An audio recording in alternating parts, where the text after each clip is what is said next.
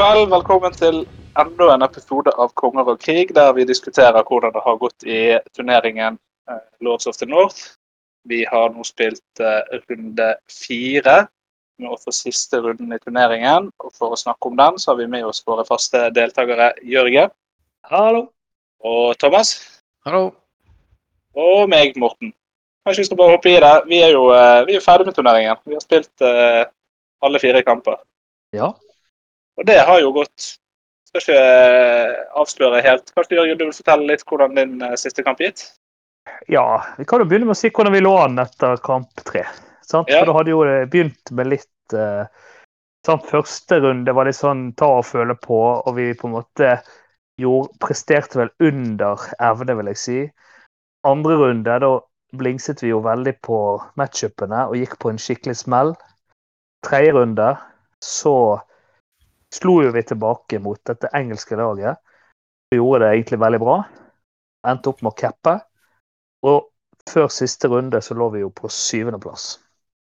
Og så spilte vi mot et lag som het Team Texas. Et lag som består av gode spillere, men som ikke hadde gjort det sånn skremmende bra. Sant? De lå vel omtrent. Jeg vet ikke om de lå på 5. plass, jeg. De lå over oss, ja. Så de lå på 5. plass.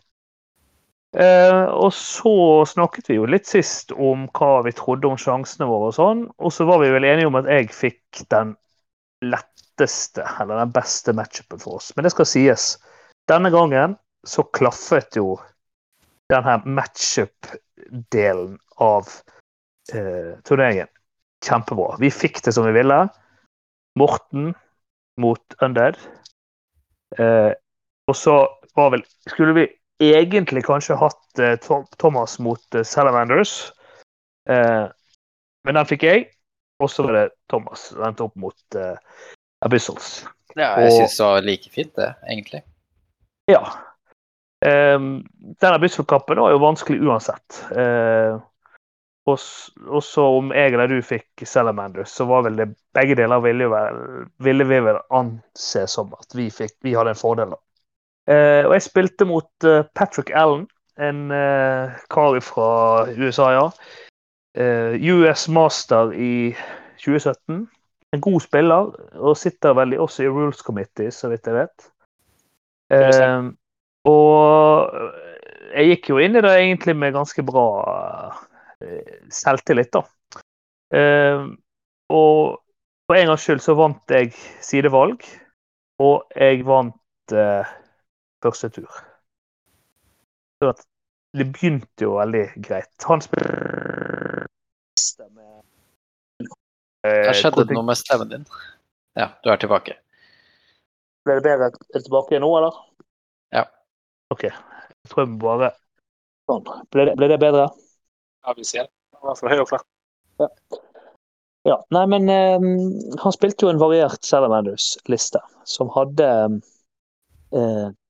2 horder med Tyrants, og så hadde han Ancient som Chaff, og så hadde han litt et ancient argument. Det er jo den Defense 6 Inspiring uniten.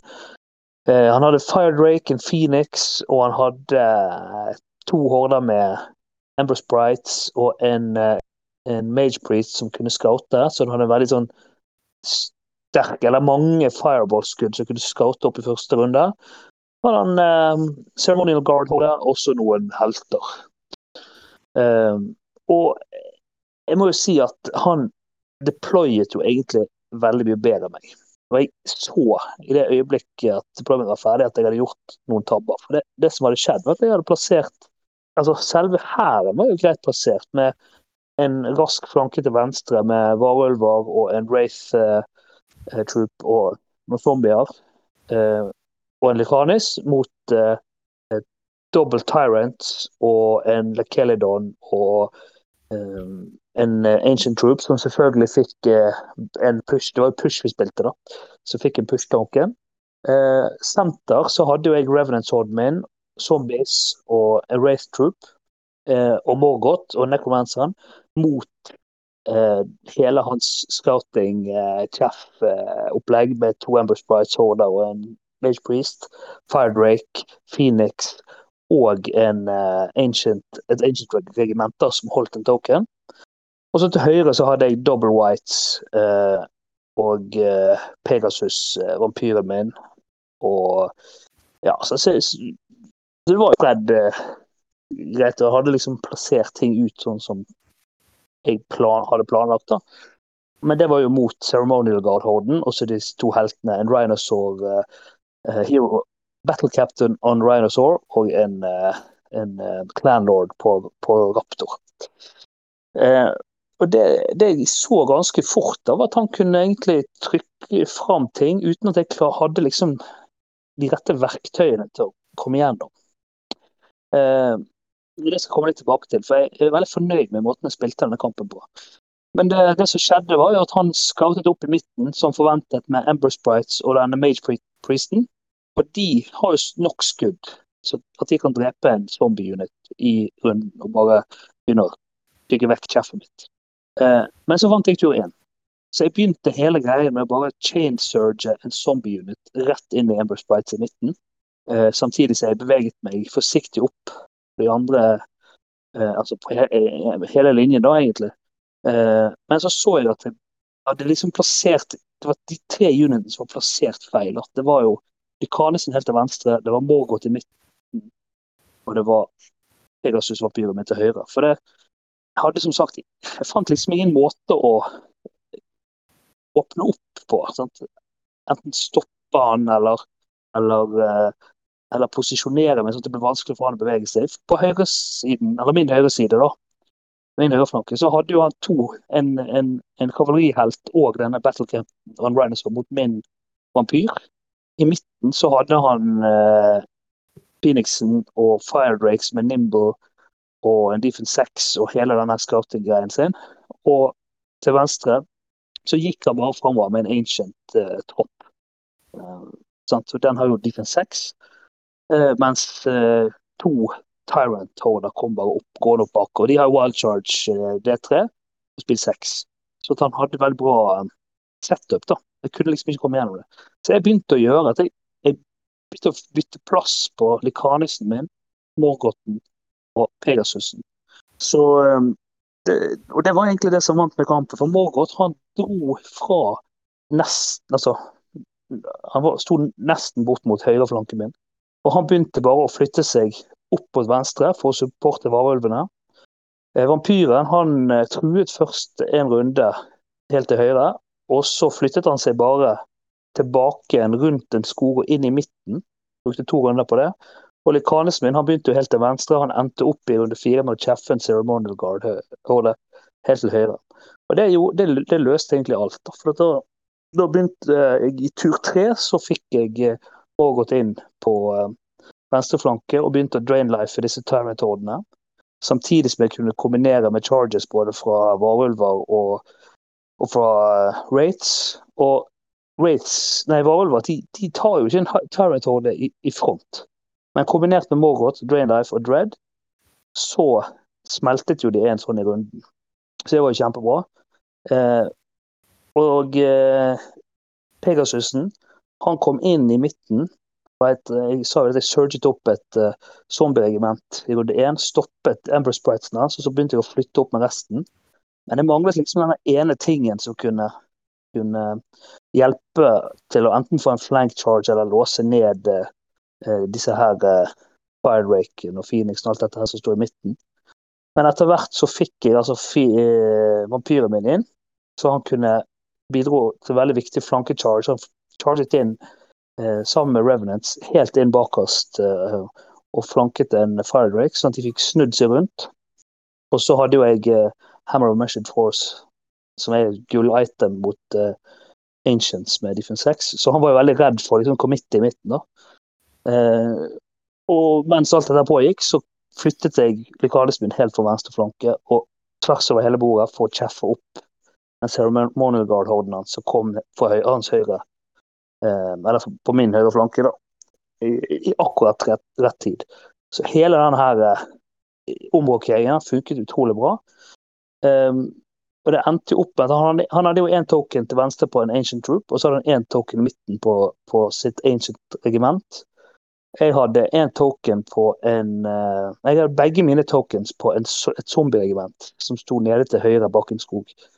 Så hele kampen endte opp med at zombie-regimentet det til høyre det bare snudde seg og bare gikk inn mot midten for å komme vekk fra hans raske helter. Og det fungerte bra, for han var så redd for Surge at han tørde ikke flytte Rhinosaur-capten sin og den der individual-helten sin, den Fenlorden, nær nok til at han kunne få noen charges på, eller rare charges på de zombiene. Så de fikk bare bruke hele kampen på å gå sakte inn mot midten, mens Morgoth tok seg av venstresiden, og Revenants og zombies og vampyren min tok seg av senteret. White, de gjorde egentlig ikke så fryktelig mye denne kampen her. Det er jo mest skummelt for han, og en trussel, så han klarte ikke helt å komme inn.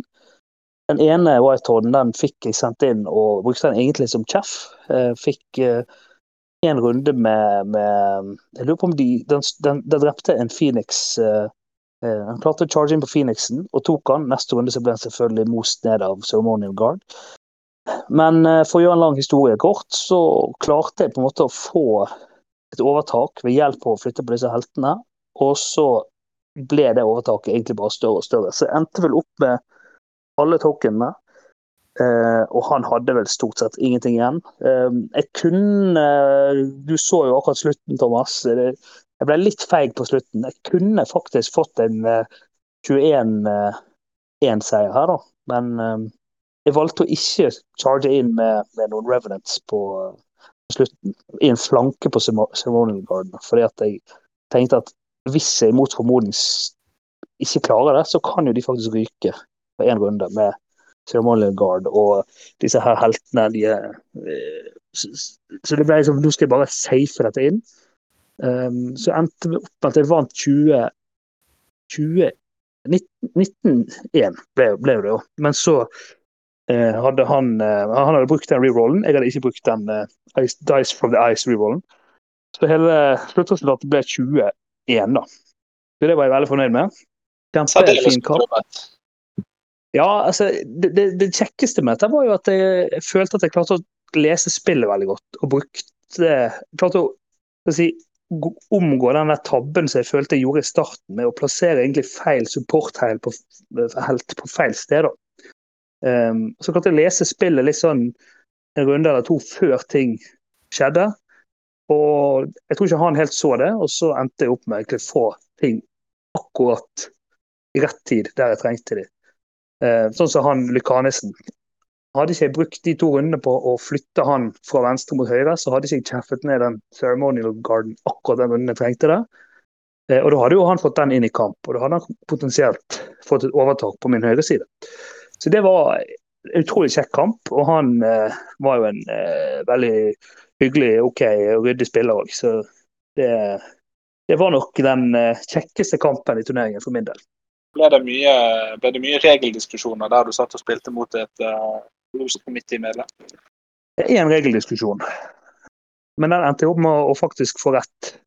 Yes. Og det gikk på at han hadde jo Wine of Elvenkind på en Tyrant-horde.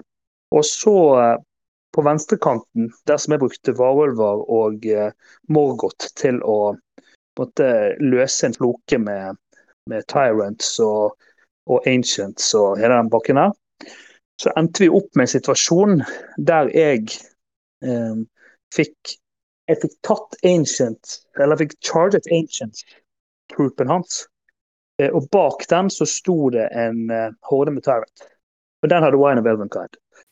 Og så brukte jeg lang tid på å plassere Morgoth, akkurat sånn, at det var ingen steder, for Morgoth er jo yielding, men jeg plasserte han utenfor Arc of Sight for den Tyrant-horden, men så nær varulvene mine at det var ingen steder han ville kunne klare å manøvrere de Tyrantene, selv om de hadde Nimble, og lande klar av Morgoth. Det vil si, de kunne lande, hvis du bare plukket de opp og plasserte de, så var det plass til de foran varulvene. Jeg combo charge med Ancient, og da hadde jo jeg ikke fått den token.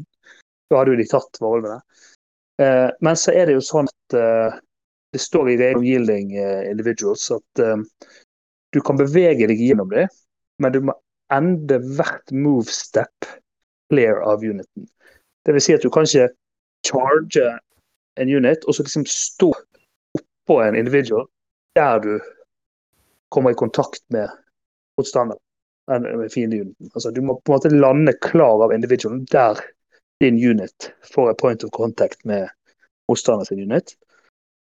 Så det brukte vi en del tid på å diskutere og finne ut av. Da. Men så slo han opp i regelboken, og så han det at det sto for hvert move step. Ikke bare at du går gjennom individual, og så ender i final position, da, som liksom er et begrep. Men hvert steg i flyttet må faktisk ende klar av en individual. Så da fikk jo Morgoth gjort det han skulle. Viste det seg at det var helt irrelevant for om jeg vant eller ikke. Jeg visste jo ikke det da, men jeg fikk jo alle de andre tokenene, så det var jo ikke så viktig egentlig å diskutere det der i det vide og det brede, men det ble noe sånn. Hvordan han reagerte i starten når du chain-surget zombies rett inn i skytingen hans, var det... Jeg tror ikke han forventet det. Nei, det tror ikke jeg heller. Det ødela vel litt for han. Ja, det gjorde det. Det gjorde at han ikke fikk brukt det senteret sitt sånn som han ville da. Det er klart, hadde han vunnet tur 1, så hadde jo han grillet det zombie-regimentet i første tur. Men nå ble jo det en kjeff, den åpnet jo opp for meg, for at jeg fikk stoppet han for å gå fremover, samtidig så jeg fikk flytte opp alle tingene mine, uten fare for at jeg fikk kombo, altså double charges og alt mulig sånt da. Så det hadde jo potensielt blitt mye vanskeligere hvis han hadde vunnet tur 1 da. Fikk du velge side? Jeg fikk velge side, og jeg fikk velge om jeg skulle begynne eller ikke. Det var første gang i turneringen da. Ja. Ja, ikke sant. Men det, du sier, altså.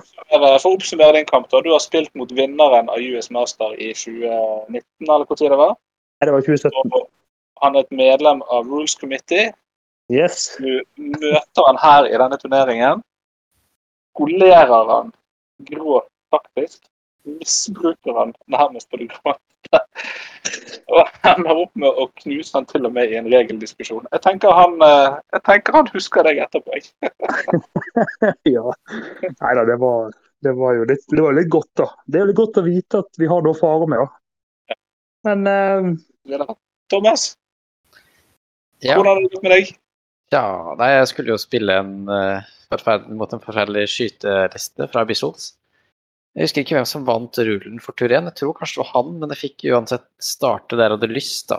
Så jeg fikk starta i nord, så da hadde jeg en skog og en field og en hill å gjemme meg bak.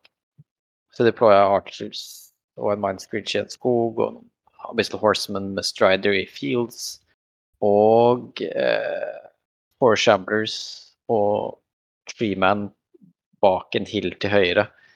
Og planen der var at hvis jeg står bak hillen så kan jeg true ganske mye uten å kunne bli angrepet selv, fordi jeg kan da gå opp på hillen og så searche ned.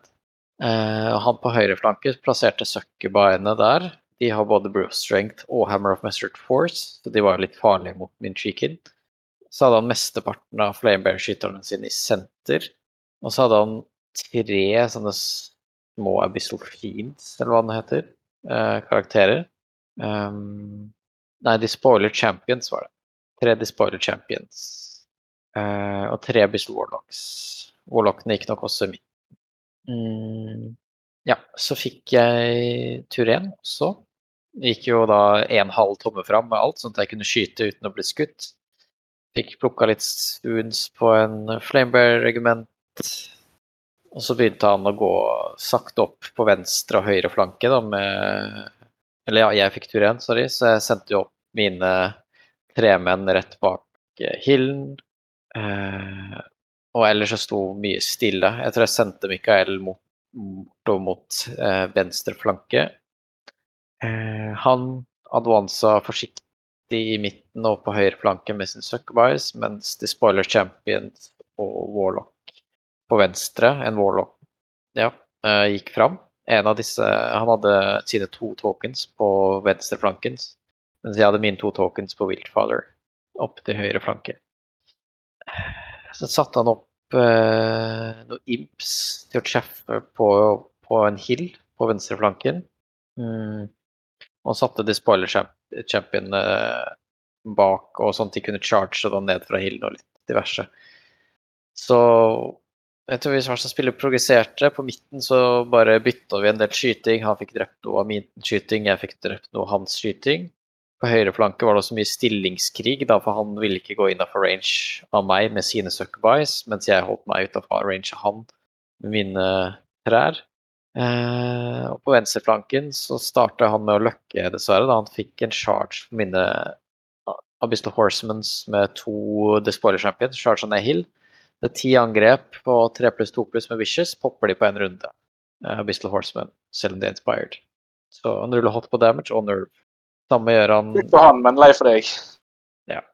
Men Mikael er der, og han plukker Despoiler Champions en runden. Til slutt så vinner jeg venstreflanken ved at jeg også får impalerne mine for å komme til rundt skogen. Får charge noe der. Mikael og en Mindscreech charger en Warlock som har 2 tokens. Og de dreper jo han, og Mindscreechen plukker opp tokens. På min tur 6 så får jeg sendt Mindscreechen med hans 2 token over på hans side, og er helt trygg. Så venstreflanken har vunnet. I senteret så står han jo med Flamebearers, men han plukker aldri opp center token, så det er litt rart. På høyreflanken så blir jeg til slutt nødt til å gå inn med Abyssal Horseman. De får gjort litt skade i front, hinder the snare mot Suckerby, eller var ikke hindret for Jessives boots, men i hvert fall. De klarer å gjøre en del skade på Suckerby, men det er ikke nok til å drepe dem, og så blir det jo wipa rett etterpå. Og så skjer jo det katastrofale at i tur 6, så igjen så løkker han så sykt, og han klarer å ta et Wild Father. Han ruller opp på skade, opp på nerve. Ikke så veldig opp på nerve, da. Han trengte jo 7 ganger da, for å drepe den, men det får han selvfølgelig. Mister mine tokens fra Wild Father i tur 6. Han klarer å rulle tur 7, sånn at han har mulighet til å plukke de opp. Eneste unit som kan plukke de opp, har tatt en del skade, så jeg skyter på de med Assassin. Jeg trenger 6-er for å wavere de, det klarer jeg ikke. Så ja, han popper Wild Father, får 2-7 og blir ikke wavera, så det er 3 ting da, som går min feil vei, sånn at det gjør at han i teorien nå kan vinne spillet. Det som er at han har klokka ut for 5 minutter siden. Så da tar vi en liten diskusjon på det da, sånn at hvis han skal få lov å spille selv om han har klokka ut, så vinner han. Hvis jeg spiller hardt og sier nei, du har klokka ut og du får ikke spille, så vinner jeg. Men så er det en litt online-turnering. Vi sa at vi skulle ha klokke bare for å hindre at kampen trakk ut i det uendelige, og det var en del ting. Han brukte mye tid da, på en del regeldiskusjoner, mye av sin tid på en del regeldiskusjoner. Det var en gang han glemte å klokke over, sånn at jeg spilte på hans tid. Det var en del litt sånne ting som skjedde da, så sa jeg ok, vi sier en draw. Fordi, ja, det ble litt sånn, så der med den klokka da. Han syntes det var fair med en draw der da. Så, men jeg følte absolutt at jeg fortjente en seier der mot en tøff liste, og med den flaksen han hadde på slutten, synes jeg var litt ufortjent, men sånn er det. Jeg klarte i hvert fall å unngå å tape da, mot en ganske nasty skytteliste. Det er jeg imponert over, for vi snakket jo om før vi begynte på denne runden her, at det var du som hadde blitt kastet under bussen. Så ja. En draw her er jo nesten mer enn kunne forvente. Og at du var på vei til å ta en seier med så god margin også, er jo... Hvordan synes du det var å spille mot din motstander? Du nevnte jo litt med regeldiskusjoner og sånt her. Gikk det ellers rent og pent for seg? Han var lykkelig og snill og... Ja da, altså han var en veldig hyggelig fyr, og alle diskusjonene var veldig høflige på en måte da. Så det var liksom ikke noe ampert på noe som helst vis. Det var bare at vi var uenige, og så diskuterte vi på en ryddig måte da. Så det var en absolutt hyggelig kamp, selv om det ble en del diskusjoner. Så det var bra. Ble skåren inn til slutt da? Hva var det skåret ble til slutt? Jeg tror sluttresultatet ble, jeg brukte ikke den Dice from Ice, så sluttresultatet ble 12-10 til han, tror jeg. Fordi han drepte litt mer enn det jeg gjorde. Det er jo så en respektabel skår, det. Så ble det en 11-9 da til han, og så ble det +1+1 fra Dice to Ice. Dice from Ice. Det var synd. Jeg var jo så nærme å følge Jørgen hele veien, hele turneringen, som tidligere, men det rakna det for slutt. Skylder på terningen. Ja. Det må jo sies at resultatet ditt i denne runden var jo høyst respektabelt da. Det var vel ingen som forventet at du skulle vinne på forhånd. Så det var jo utrolig godt spilt. Ja, de to. Ja, takk. Jeg hadde jo gått litt høyt ut denne runden også. og påstått at 21-0 skulle være mulig å få til. Men jeg klarte jo ikke helt det da. Men det ble jo seier for meg også. Ikke fullt så god seier som det Jørgen klarte. Jeg fikk jo spilt mot Tom Ennis, en litt sånn aktiv kar i hovedmiljøet på Facebook. Jeg tror han bruker å gjøre det ganske bra i turneringer også, har jeg et inntrykk av. Så spiller Undead da, i runde 4 mot meg. Og hans liste var litt sånn annerledes hva jeg er vant med å se Undead-lister, for han hadde brukt alle poengene sine på å kjøpe seg store enheter, og så hadde han brukt ganske lite poeng på å ta med seg support heroes. Så han har brukt den der Boys Before Toys-regelen som orkene gjerne bruker å ha. Så her var det 2 tropper med rates, det de ser Defense 6 flygeforferdelsene som har Full Nerve og Fearless, og han hadde 2 regimenter med zombie som også er Fearless og strekk 15 på Nerve. 2 Soul Reaver regimenter, det de ser som har utrolig mye angrep på Crushing 2, Life Leech og Defense 5. Revenant Cavalry, 2 tropper med de som er Fearless 14 med Defense 5. Så det var 2 horder med White, en horde med Revenant Cavalry, og så var det 3 support. Og det gikk sånn at han vant plassering. Han vant også første tur. Vi hadde plassert sånn at vi begge 2 hadde veldig sterk flanke på venstre siden, og så hadde jeg en ganske sterkere flanke enn han på høyre siden, men jeg hadde litt svak midt. Så begynner vi med at han rykker fremover og starter med truing så fort som han kan, og jeg svarer på med å skyte lightning bolts på disse her hordene han hadde med whites. De plukker på seg 5 wounds ganske middelbart fra skyting i første runden, eller 4 wounds. I andre runden så har han fortsatt ikke fått inn i kamp, og jeg fortsetter å skyte på dem, og de kommer seg opp i 9 wounds. Og den runden var de også unsupported av Inspire, så det var en del sånne runder her han hadde tanker på at litt gode nerve rolls for meg hadde rett og slett bare tatt han ut av kampen. Type runde 2. Så var det fare for at ting kunne bli tatt av bordet av høye nerve rolls uten Inspire i det området han hadde begynt å ta mye ons. For jeg hadde fått noen besøk på Braves i fronten på en White Horde. De gjorde 5 wounds med Brutal. Trengte de 11 en gang for å drepe den White Horden som de slåss på. Og den andre horden hadde jo kommet seg opp i 9 skudd fra Lightning Balls, og da kunne jeg også hatt litt flaks på terningen der med å trille 8, så hadde de vært skutt av bordet. Jeg klarer dessverre ikke det da, så kampen forblir spennende ganske lenge, men så skjer det noe magisk og nesten litt dramatisk. Og det er at en Red Goblin Blaster skyter. Det som hindrer på en måte hans side fra å bli angrepet av meg, det er at han har en stor horde helt i midten av bordet med riddere, type udøde riddere, med Jesse's Boots og Thunderous 2 som outranger meg på alt. Får han de inn i en unit, og han har range nesten over hele kartet her, så one-shotter han ting, og jeg får problemer. Men så går det en Red Goblin Blaster frem og begynner å true den, og så skyter jeg på han. Og Red Goblin Blasteren sin skyting tar 5 wounds på en runde. Og da begynner han å bli litt sånn White Horde på vei av for skyting, en annen White Horde på vei av for at han har blitt charget. Horden med hester står for fall, så i runde 3 så committer han alt og går inn. Og da går det forholdsvis bra for han, men det ender opp med å rakne, for jeg har flaksen på min side til at det ikke er for mye av meg og mine enheter som dør. Så det skjer litt spennende ting som at jeg har en Warlock som klarer å løpe rundt en enhet han har foran meg, og så får han skutt litt til på den White Horden som har 9 wounds. Han får den av brettet, de dør den runden, de får vel 3 wounds til på seg, og dør endelig. Og så har vi denne her horden hennes med riddere, de charger en Warlock som er plantet ganske tett inn til et hus. Og den horden med de hestene er jækla stor. Så etter han dreper den Warlocken, så havner han i et problem, for han klarer ikke å pivote den horden 90 grader til høyre eller 90 grader til venstre. For da lander han oppe på huset. Så han må rett og slett bare stå der. Han prøver å finne en sånn vinkel at han plasserer den horden ned, så han ikke skal bli double-charget av noen siegebreaker som var på høyre og venstre side av huset fra min side. Og at han i hvert fall ikke skal få noen i flanken. Og i den jobbingen der med å finne de ideelle vinklene, så glemmer han og så ser den Red Goblin Blasteren som hadde skutt 5 wounds på han.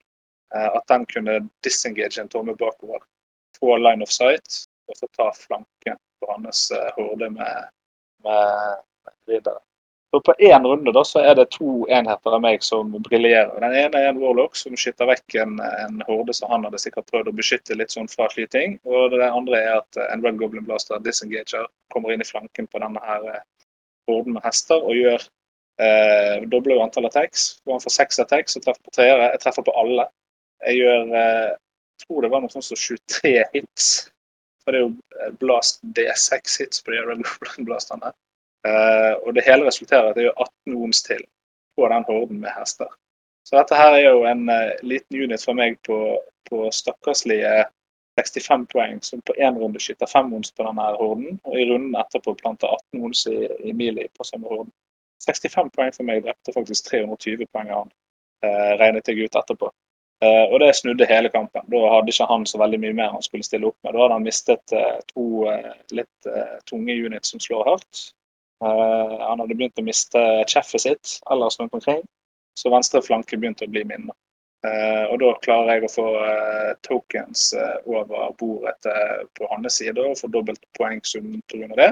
Og på høyre side så klarer han liksom aldri helt å finne ut hvordan han skal løse den litt sterke høyreflanken jeg har. Så han ender opp med å aldri gå i kamp der, og bare backer ut og offrer en tropp med noen ridderhester der for å holde meg igjen.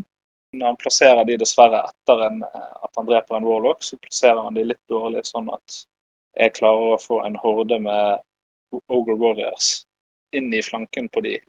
Og deretter så truer jeg senteret hans på en måte som ikke han klarer å løse. Så sluttresultatet blir at vi stopper i runde 6. Det ble dessverre for meg i runde 7. Da hadde jeg fått gjort da sto alle hordene mine posisjonert inn mot midten og klar for å ta ut det som var igjen her.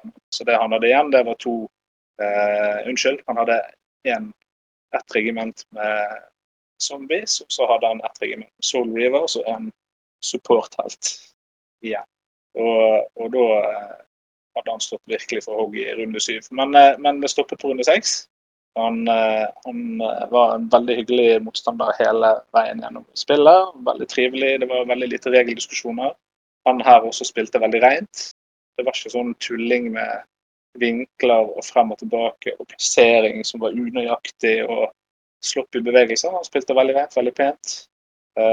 Og veldig tydelig. Vi snakket ganske åpent underveis hva vi prøvde å få til, for det var såpass innlysende hva vi prøvde å få til. Så det var en veldig sånn trivelig atmosfære i spillet også, der det var litt sånn mindre konkurransepreget. Og så ender vi opp med at jeg vinner. Jeg får 19 poeng, han får 3. Så 19-3 klarte vi å få til i min kamp. Så det ble jo veldig imponerende som totalt sett. Og da klarte vi jo med Jørgens score, min score og Thomas' score nesten kappe en gang til. Ja, det var jo et veldig godt resultat. Forsvant dere noe? Ja, der var jeg tilbake etter litt problemer. Beklager. Hører dere meg? Jeg hører deg. Flott. Torgeir da? Hører du meg? Ja, det var fint. Nei, så vi klarte 19-3 i min kamp. Jeg dessverre ikke klarte å holde deg lavere på 21-0. 19-3 har vi fått til. Og mot denne Ennis, så er jeg veldig fornøyd med resultatet. Ja, altså mot Team Texas så skal vi jo være kjempefornøyd med at vi tar de såpass overbevisende. Det var jo kjempebra. Og så mot Tom Ennis, eller mot den listen, så jeg er jo veldig fornøyd med matchupene da. Ja, det støtter jeg, for han hadde jo ingen skyting som kunne gjøre noe med mine Red Goblin Blaster, så de er forferdelige. Hvis du kan skyte de vekk, så må du ta de i melee, og da har du et problem. Ja, for vi testet jo du spilte jo 2 treningskamper mot meg, og du vant jo overbevisende begge de 2 også. Det gjorde jeg. Så det var litt flaks kanskje i noen av de, men det gikk. Jo, med 3 av 3 forsøk så har du vunnet ganske overbevisende. Jeg tenker at den matchupen der var i hvert fall veldig. Altså, jeg sier ikke at den kampen var vunnet på forhånd på ingen måte, men jeg tror det er den eneste måten vi kunne få en stor seier i denne kampen. Det var hvis du tok Tom Ennis. Ja. Og så var for jeg hadde ingenting, altså han hadde jo min liste bare enda kraftigere på en måte. Så jeg hadde liksom ingenting å stille opp med, og jeg tror kanskje Thomas også hadde kanskje slitt litt der også. Så Så det var veldig- veldig bra. Ja, Veldig kjekt. jeg følte at jeg hadde bedre sjanse mot et Bissell på en måte, med tanke på at jeg har stealth og litt skyting tilbake og sånt, så Og det gikk jo nesten også. ja, det gikk nesten. Og det ble vel ganske, jeg datt ut litt, men vi fikk vel ganske god score for runden, var det ikke 48, nye 48 poeng vi fikk? 48 poeng fikk vi, ja. Av 50. Da kan vi jo Thomas, da kan jo du avsløre hvor vi endte opp til slutt. Ja, nei, vi endte jo opp på 5. plass av 20 lag. Det må jeg være godt fornøyd med. Det var en veldig hardt felt. Harde lister, gode spillere. Også imponerende av Morten å slå Tom Annis, som The Spy Master, og vinner mange kamper, han også. Veldig, altså, det er jo ingen tvil om at vi har fått en ny Karlsen i Norge. Nå vil jeg jo bare si da, at Karlsen, han bruker jo da også ende alle turneringer på førsteplass. Ja, men du endte på 5. plass av 60 spillere i individuell score. Det er jeg fornøyd med. Det skal jeg få lov til å innrømme. Den smiler jeg til øre før. Så jeg mener at dette må være meget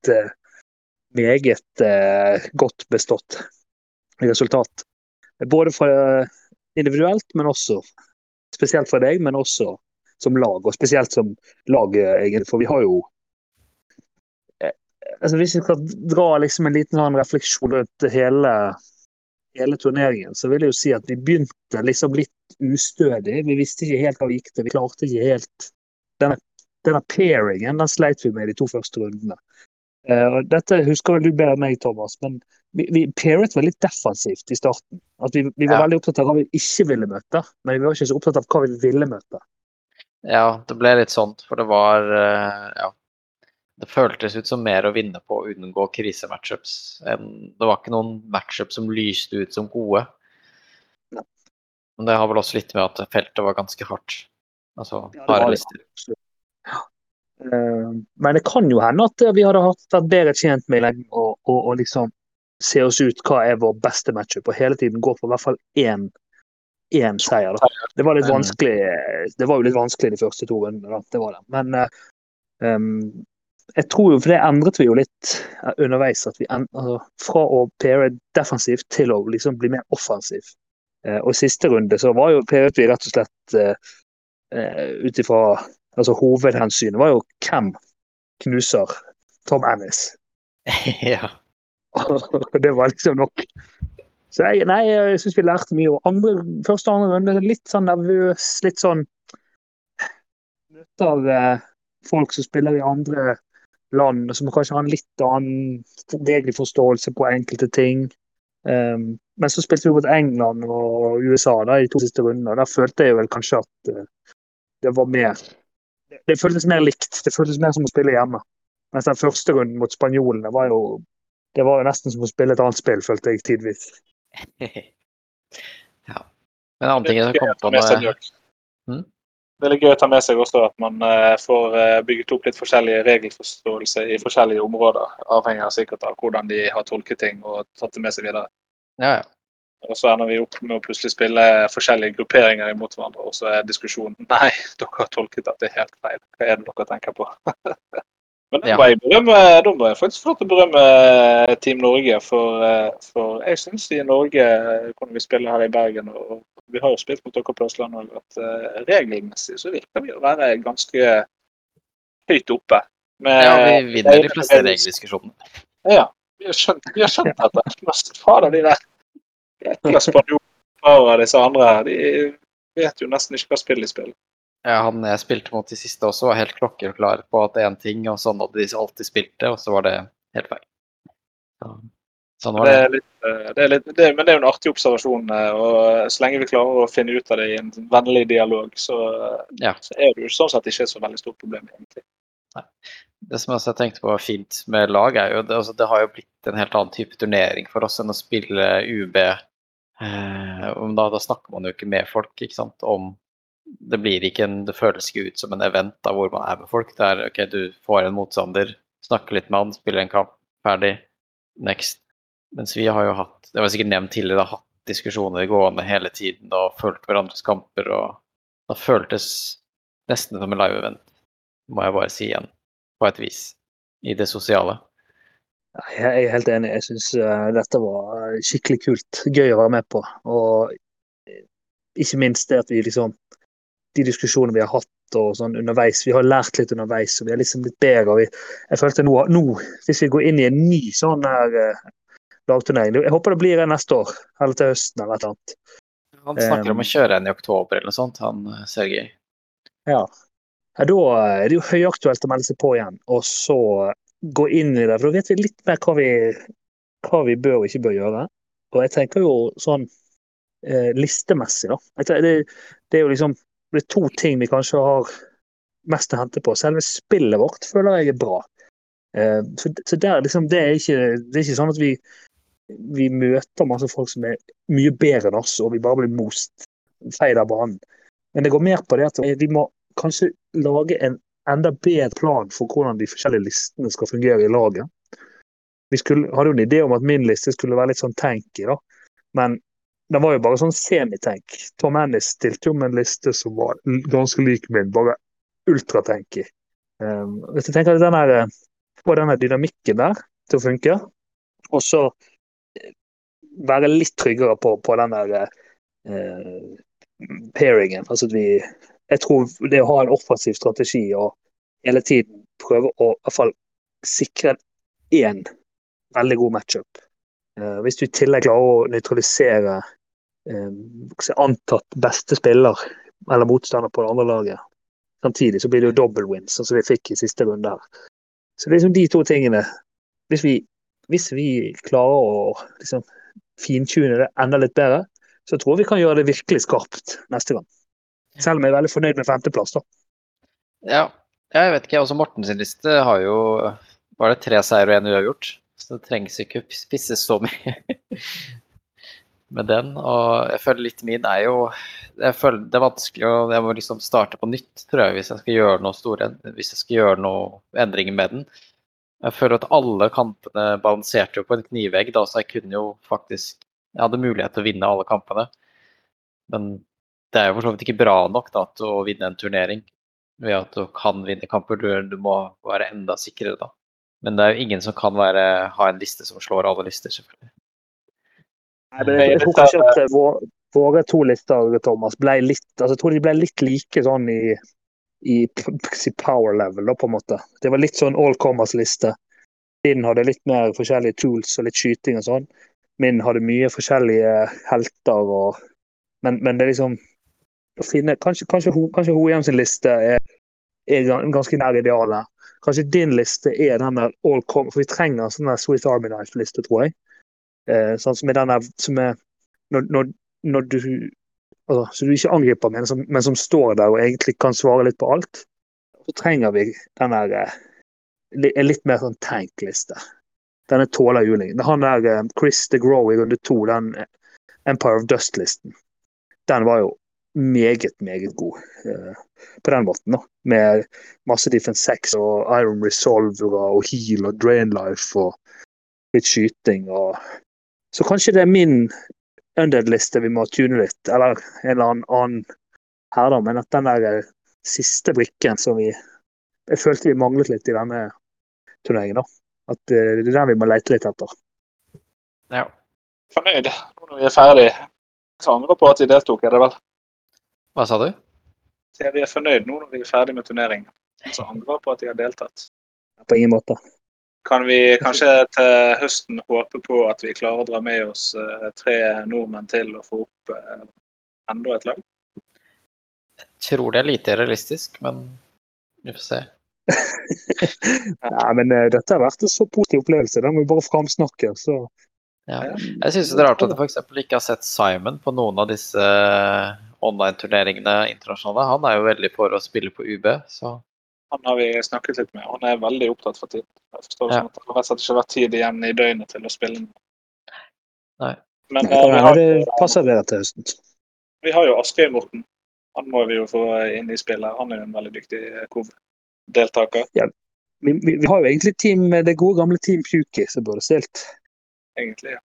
Så er det jo noen andre gode spill i Oslo som det er noen som har vært med og tenkt litt på å være med på online-turneringer, men så har det ikke blitt så mye da. Jeg vet ikke hva det er, så om de ikke synes det like gøy, eller om det vanskelig å liksom finne sett av tid annen hver helg, eller hva det nå blir fremover. At det lettere liksom å spille turnering da, over en helg og så ferdig, enn det å ha en sånn pågående periode hvor det hele tiden må være klar for å finne en dag som du må sette av da. Kan hende det har noe også med formatet, altså, som du sa at du spiller en soloturnering på UB, så føles det på en måte ikke som en event. Men dette gjorde jo det. Altså, dette var jo jævlig gøy med det. Altså, alt det som vi har gjort nå internt i laget, og liksom hele den prosessen her har jo vært veldig gøy. Så det tror jeg jo kanskje hvis det er noen redd for at ikke det blir sånn, at det ikke føles på en måte som en turnering. Så dette har føltes som en turnering. Ja, vi får se om vi får lokket noen til høsten. Hvis han sa oktober, kanskje vi rekker å møtes i Bergen før det starter. Det da slekt. Det var vel snakk om å arrangere kanskje noe i Bergen i starten av oktober. Ja, vi kan jo avslutte episoden med å snakke litt om hva som skjer fremover. Skal vi gjøre det? Du har jo noe på gang på nettet, det må du fortelle om. Men jeg kan jo dra den om Reign of Kings først. Og vi har snakket litt om at vi skal få arrangert Reign of Kings. Nå ser det jo ut som at koronasituasjonen begynner å bli litt under kontroll. Så er det selvfølgelig X-faktorer og sånt som vi ikke styrer over. Men nå har Truls søkt Bergen kommune om spillelokale da. Første helgen i oktober. Husker ikke helt datoen, er det 2. og 3. eller noe sånt? Ja, jeg tror det. Ja. Og det er jo ikke planlagt noen ting. Vi hadde jo sist Reign of Kings for 2 år siden, så hadde vi jo lagturnering. Jeg er jo veldig fristet til å si at vi bør ha lagturnering igjen, men da har du jo den ekstra, hva skal jeg si, da er det den liksom ekstra dimensjonen at du er veldig sårbar for frafall og sånn da. Så vi må tenke litt på det, men det hadde jo vært veldig gøy. Vet ikke hva du tenker om det, Morten? Jeg håper vi får det til, og det har vært kjempegøy. Om vi tar lag, ja, gjerne. Det tror jeg ofte kan være med som bidrar til at folk synes det er kjekt å være. Ja, absolutt. Det er jo første Kings of War-turneringen live i år, men ja, jeg tror også lagformatet er noe som vil trekke litt flere enn hvis det er en singelsturnering. Så det er bra det. Så vi ser hva det blir til. Det er jo selvfølgelig litt ekstra sårbart med tanke på korona da, hvis vi ikke vet situasjonen enda. Plutselig er det noen som havner i karantene rett før turneringen og sånt, men Nå er jo sommerferien, det er litt X-faktoren her.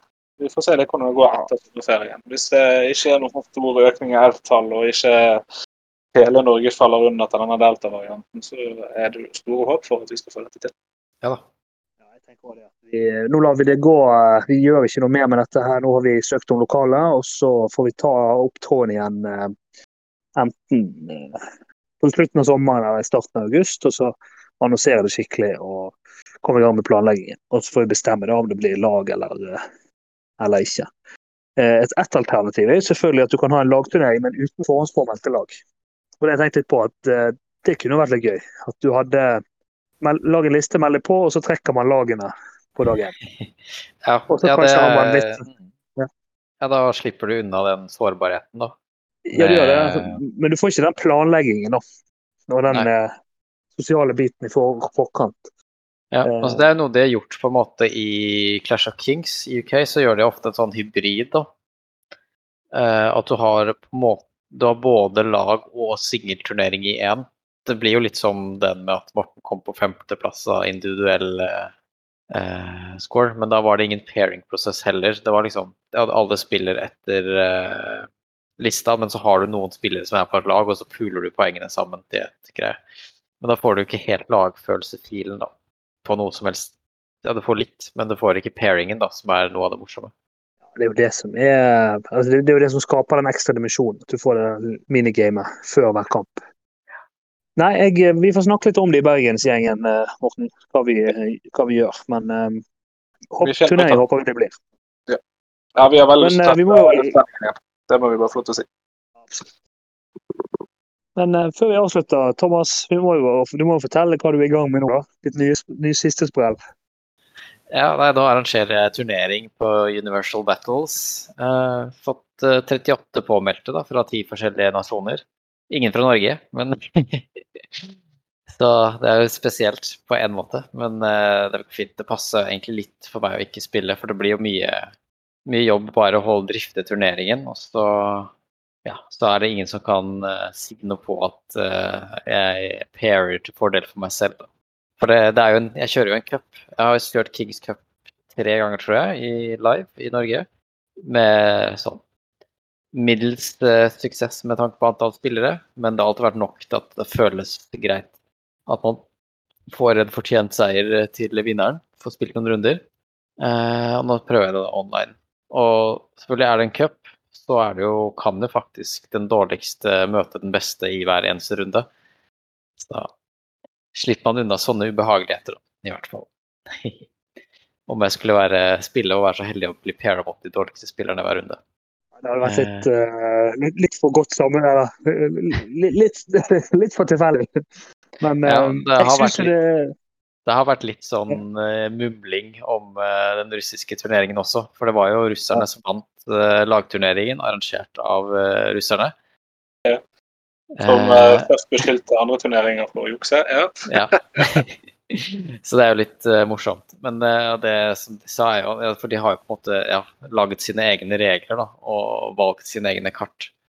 Og spesielt kanskje den scoring-formatet er noe som er uvant blitt omtrent i de andre Kings of War-turneringene. Enten så det har vært mye blackjack, det har mye Northern Kings, eller andre typer scoring-systemer da, som skiller seg fra det scoring-systemet som russerne har spilt med, og sikkert har spilt med siden de begynte å spille Kings of War. Som er den, hva kan jeg si, mer klassiske 0-20 scoring-systemet fra Warhammer. Men hvor mye det egentlig skal impacte hvem som vinner, og kartene var ikke så crazy som noen som jeg har sett vært i andre turneringer. Det var jo i stor grad basert på Epic Dwarf-mentaliteten, og selv om de var litt ubalansert, kan man si. Men det slår jo begge veier. Ja, det var jo mest sånn skyte, altså det var ubalansert med tanke på skyting, men det fikk ikke sånn enorme utslag. Det var kamp 2 så fikk det enorme utslag i min kamp, for det ble så veldig skjevt, men ellers så klarte man jo å mitigere de ulempene litt grann. Det var greit, egentlig. Det var ganske standardkart. Men det som er litt synd med den Kings Cupen, Thomas, det er jo at Carlsen ikke har meldt seg på. Tidsplanen til Carlsen tillater ikke deltakelse på turneringen. Ellers så hadde jeg gladelig vært med. Jeg er ikke helt sikker på om Carlsen er et veldig fortjent kallenavn, men det er noe så fatt. Det kommer seg. Snart er vi der. Men det var bare morsomt det du sa om skyting og kartene og russerne, og det er ingen av russerne som hadde skytelister. Så om det var sånn at de favoriserte skyting, så var det i hvert fall ikke noe de spilte på, da. Da må man si at det har vært ganske fair, da. Jeg føler vel egentlig det. At det var ganske fair. Syvende og sist så er forhåpentligvis dette et spill aller fleste spiller for å kose seg av det kjeft. Det er jo ikke sånn at vi får millionpremier ut av dette, så jeg tror altså jukser du her, da har du lagt listen lavt for å gjøre det. Ja, og jeg tror de aller fleste var fornøyd. Det kan være litt murmuring blant noen få, men jeg tror også de blir med neste runde, hvis de har tid og mulighet. Heldigvis er ikke vi inne i sånn Kings of War-politikk, Morten, så dette har ikke vi fått med oss. Nei, men skal vi si at vi er ferdig? Vi har fått tatt det som skjedde, og vi har fått gått til mål. Det ble 5. plass, og vi er strålende fornøyd. Hyggelige spillere, spesielt siste runden som begynte å plukke seg opp. Så dette her ga mersmak, og vi prøver igjen til høsten. Håper at flere blir med. Helt enig. Yes, god kveld. God kveld, da takker vi for oss. Ja, god sommer får vi si. Ja, Nå snakkes vi vel ikke før på andre siden. Nei, nå regner jeg med at alle skal høre denne podcasten i bilen, med familien. Og skrikerungen i baksetet. Ja. Unnskyld, jeg bannet en gang. Beklager det, jeg bannet en gang.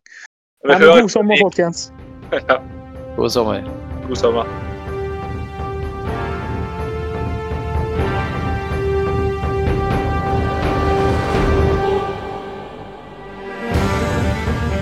Takk for at du hørte på Konger og krig.